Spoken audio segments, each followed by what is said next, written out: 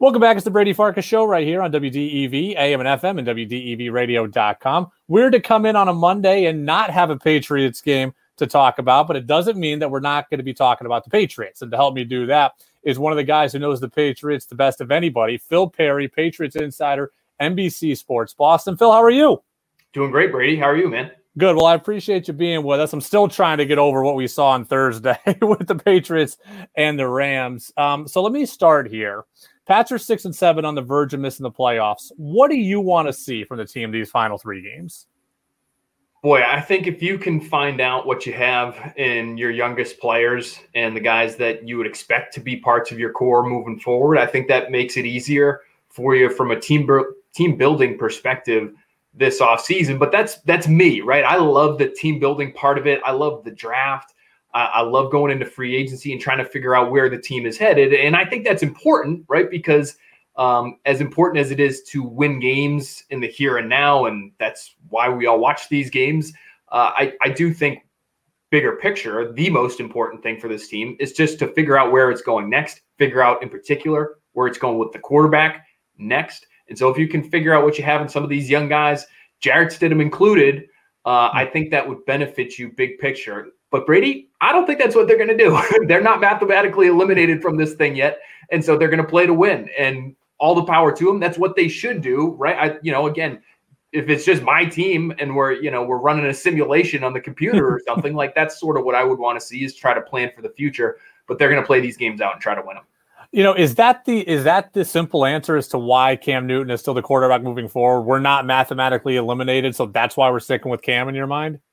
I think so. And I think, again, that gets back to we're not mathematically eliminated yet. So we want to try to win these games. Who gives us the best chance to win these games? And I think they really do believe that it is Cam Newton. And the argument there is, well, for us to win, we have to run the ball well. We have to keep the ball away from our opponents. And we just have to try to take care of the ball offensively. Those are really our three most important things right now. And I think they look at Cam Newton as the best option for all three of those. Even though Cam Newton has been perfect taking care of the ball, we have seen him go relatively long stretches doing just that. Obviously, he's the better option if they want to be a good running team. I think just having him out there, just his presence makes them a better running football team than Jarrett Stidham would. So that's how they look at it. Now, if you are the rest of the NFL or most of the rest of the NFL and you think making explosive gains through the air is your best chance to win football games, or one of your best chances to win football games.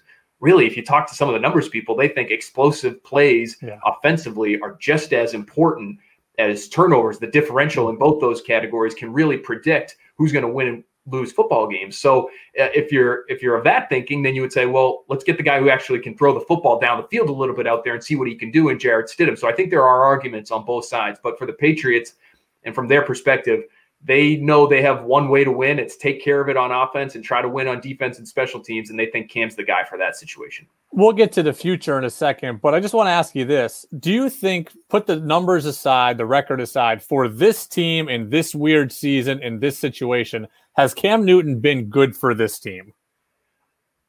I think he has. I do. I think he's been good for them in that he's made them competitive. I know they have been frustrating. Even if you were to ask them, they would say it's been frustrating how some of these games have ended late in games, Brady, where, man, you've seen wins slip away in Seattle. Denver should have been a win. How the game ended in Buffalo, that one at least probably would have been tied, and you see what happens after that. But if it was Jarrett Stidham all year or Brian Hoyer all year, and that was who you were working with at that position, I don't think you're close to as competitive. And again, you can talk big picture and we can talk about the future and would it be great for them to have a top 3 pick? Sure. But I think there is something to be said for trying to maintain a culture, and for Bill Belichick in particular to be running this team, and for them to really tank one season after losing Brady, the first season after losing Tom Brady. I think it would raise a lot of questions, not only in the fan base's mind, but maybe in the locker room's mind as well. So for them to be competitive this year, I do think was important to try to maintain some of what they've built up over the last 2 decades. And Cam Newton's allowed them to do that. I don't think they are able to do that without him. Phil Perry, Patriots Insider, NBC Sports Boston, with us here on the Brady Farkas Show, WDEV, AM and FM, and WDEVradio.com. So what is the best path moving forward? Is it draft a quarterback and develop? Is it another stopgap guy and we kick the draft talk down to next year? Or is it make a splashy trade for a Matthew Stafford? Like, what's the best path moving forward?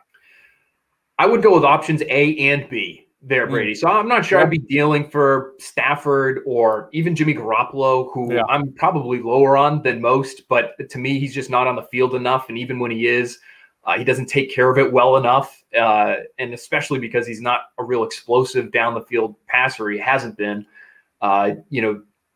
You're probably not going to be willing to deal with the turnovers that he gives you while also kind of throwing short as often as he does. Yeah. So that wouldn't be an option for me. I think they would love to have Jimmy Garoppolo, but that's just my opinion on that particular player. For me, I think you have to invest in a young player at that spot, and you just have to, Brady, start throwing darts at that position and see if you can hit. And you might as well do it early. And, I've really dug into it the last month and a half or so. And what's funny to me is these quarterbacks that are coming out of the draft lately, you look at the last 3 or 4 years, first-round quarterbacks are having more success more often than they were even a decade ago. So you go back to the Cam Newton, Tim Tebow, Sam Bradford, Christian Ponder era of first-round quarterbacks, and they were hitting at like a 35% rate. There was a 4-year stretch, about a decade ago, where they were hitting, in the 30s in terms of whether this player was going to be a usable player for you or not. And that is a real risk. I understand you not wanting to invest in that position if that's the hit rate. But lately, it's been closer to 70% when you look at it. And some guys aren't stars, right? Baker Mayfield's been better lately, but I wouldn't say he's a star, but he's a usable player. I mean, he's a starting NFL quarterback. And if your chances are 70% hitting in the first round, and this year it's supposed to be a really deep quarterback class of first-round talents available, that would be an investment I would be willing to make. So I would draft a guy as high as possible, as long as I think he has a chance. And then I would also add a new stopgap. So I wouldn't run it back with Cam, but I would try to sign somebody like, say, Ryan Fitzpatrick. Let him make the AFC East cycle here in New England. He's been everywhere else. He's still, I think, a solid quarterback. He's obviously not the guy for the future. He would be a good mentor to whoever the new young guy is coming in. So that to me would be one of the best combinations you could come up with. If you could somehow pry Sam Darnold away from the Jets, I'd be open to that too, but that seems unlikely. Cam was speaking today on local radio in Boston, and he was not willing to take any Josh McDaniels slander. What has been your impression of how McDaniels has handled this, whether it's from a play calling standpoint, a relationship building standpoint with Cam? What's been your impression of McDaniels this year? Well, I think Josh McDaniels is like a lot of people in that building right now who love Cam Newton. I mean, coaching staff, players, management, janitorial staff, training, everybody loves Cam Newton because he's put the work in. I mean, that's really the one thing you can't say about Cam is that he hasn't tried. He's been there early. He's staying late. I mean, all those football cliches, they are true from everybody that I've talked to when it comes to Cam Newton. So he loves the guy.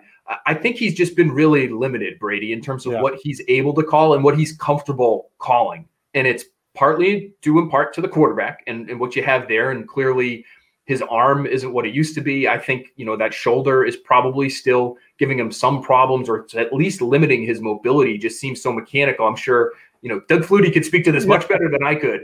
But when it comes to just how it looks, it just doesn't look right to me. And Cam's always had a little bit of a wonky throwing motion, but this year it seems to be a consistent issue. And then obviously, the weapons that they have, and I have a hard time critiquing the weapons a lot, Brady, because I think there have been plenty of games where they've been open and the quarterback just hasn't been able to put the ball where it needs to be. Jacoby Brissett and Damiere Byrd in particular have been, they've given you more than I think a lot of us thought they would give you coming into the season. But I think from Josh's perspective, it's a group that needs to be handled with care. And so you're seeing a lot of the same types of plays over and over again. That crack toss play is one it feels like they run 10 times a week. Down in the red zone, they have to be really conservative because the last thing you want to do is turn it over. So I think that's what you've seen. You've just seen really conservative play calling from the offensive coordinator because they only do a couple of things well. They're both in the running game. And so they just try to keep coming back to those in order to be efficient. As we look towards the game this week, with the Dolphins. I don't have a great read on this yet. I don't need to because it's only Monday, but I look at the Dolphins defense and I say, if they can do that to Mahomes, then they're capable of shutting out the Patriots. But Belichick never loses to rookie quarterbacks, so I could see the Patriots. I could see a 6-3 game in this one. I just don't know which way yet.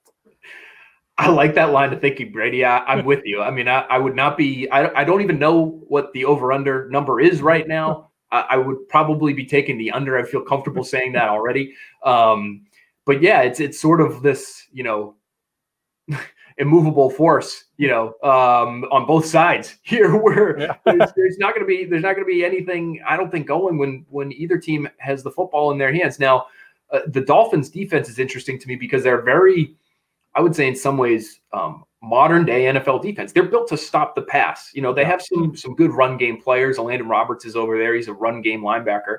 But what they do in terms of their blitz and their man coverage on the outside and all that they've invested in that secondary, this is a team that is designed to really stop the Chiefs offenses of the world and the Steelers offenses of the world. I don't know against the Patriots. Now, obviously, in week one, the Patriots had some success and they ran the football a ton, and Cam Newton was a huge part of that. They may try to run that back because, again, if you're built to be a great third down passing game defense, does that mean you're built to stop the 1950s offense that the Patriots are rolling out there right now? And I think that may be, when they go into this game, maybe one advantage that they try to exploit Josh McDaniels and his team. Flutie and I were talking the other day. We decided the Patriots are kind of like watching the Army-Navy game. They feel like an Army-Navy offense where the quarterback is, 7 for 11 and 14 for 18. It feels a little Service Academy-esque at times. No doubt about it. And so, we all got to watch that game on Saturday and probably looked a little bit familiar. And, in some ways, I'm sure Brady, like Bill Belichick and Josh McDaniels, went into the season saying, well, how many teams are really prepared to face, all these teams want to run nickel and dime 90% of the time. How many are prepared to face a 250-pound quarterback with a fullback in the backfield and a running back who likes to run over people? And whether it's Sony Michel or Damian Harris, they're kind of, similar styles of runner in terms of how physical they want to be. So I understand that thinking going into the season. You have a great offensive line, but it's still a passing league, and it's still about creating chunk plays and getting into the end zone as many times as you can. They're just not built to do that. Phil Perry, NBC Sports Boston, Patriots Insider. You can check him out. He and Tom Curran do a Patriots Talk podcast, which is excellent. NBC Sports Boston all throughout the week, and some really great pre- and post-game coverage on game day itself. So, Phil, man, we appreciate it, and we'll do it again sometime. Brady, thanks so much for having me. Talk soon.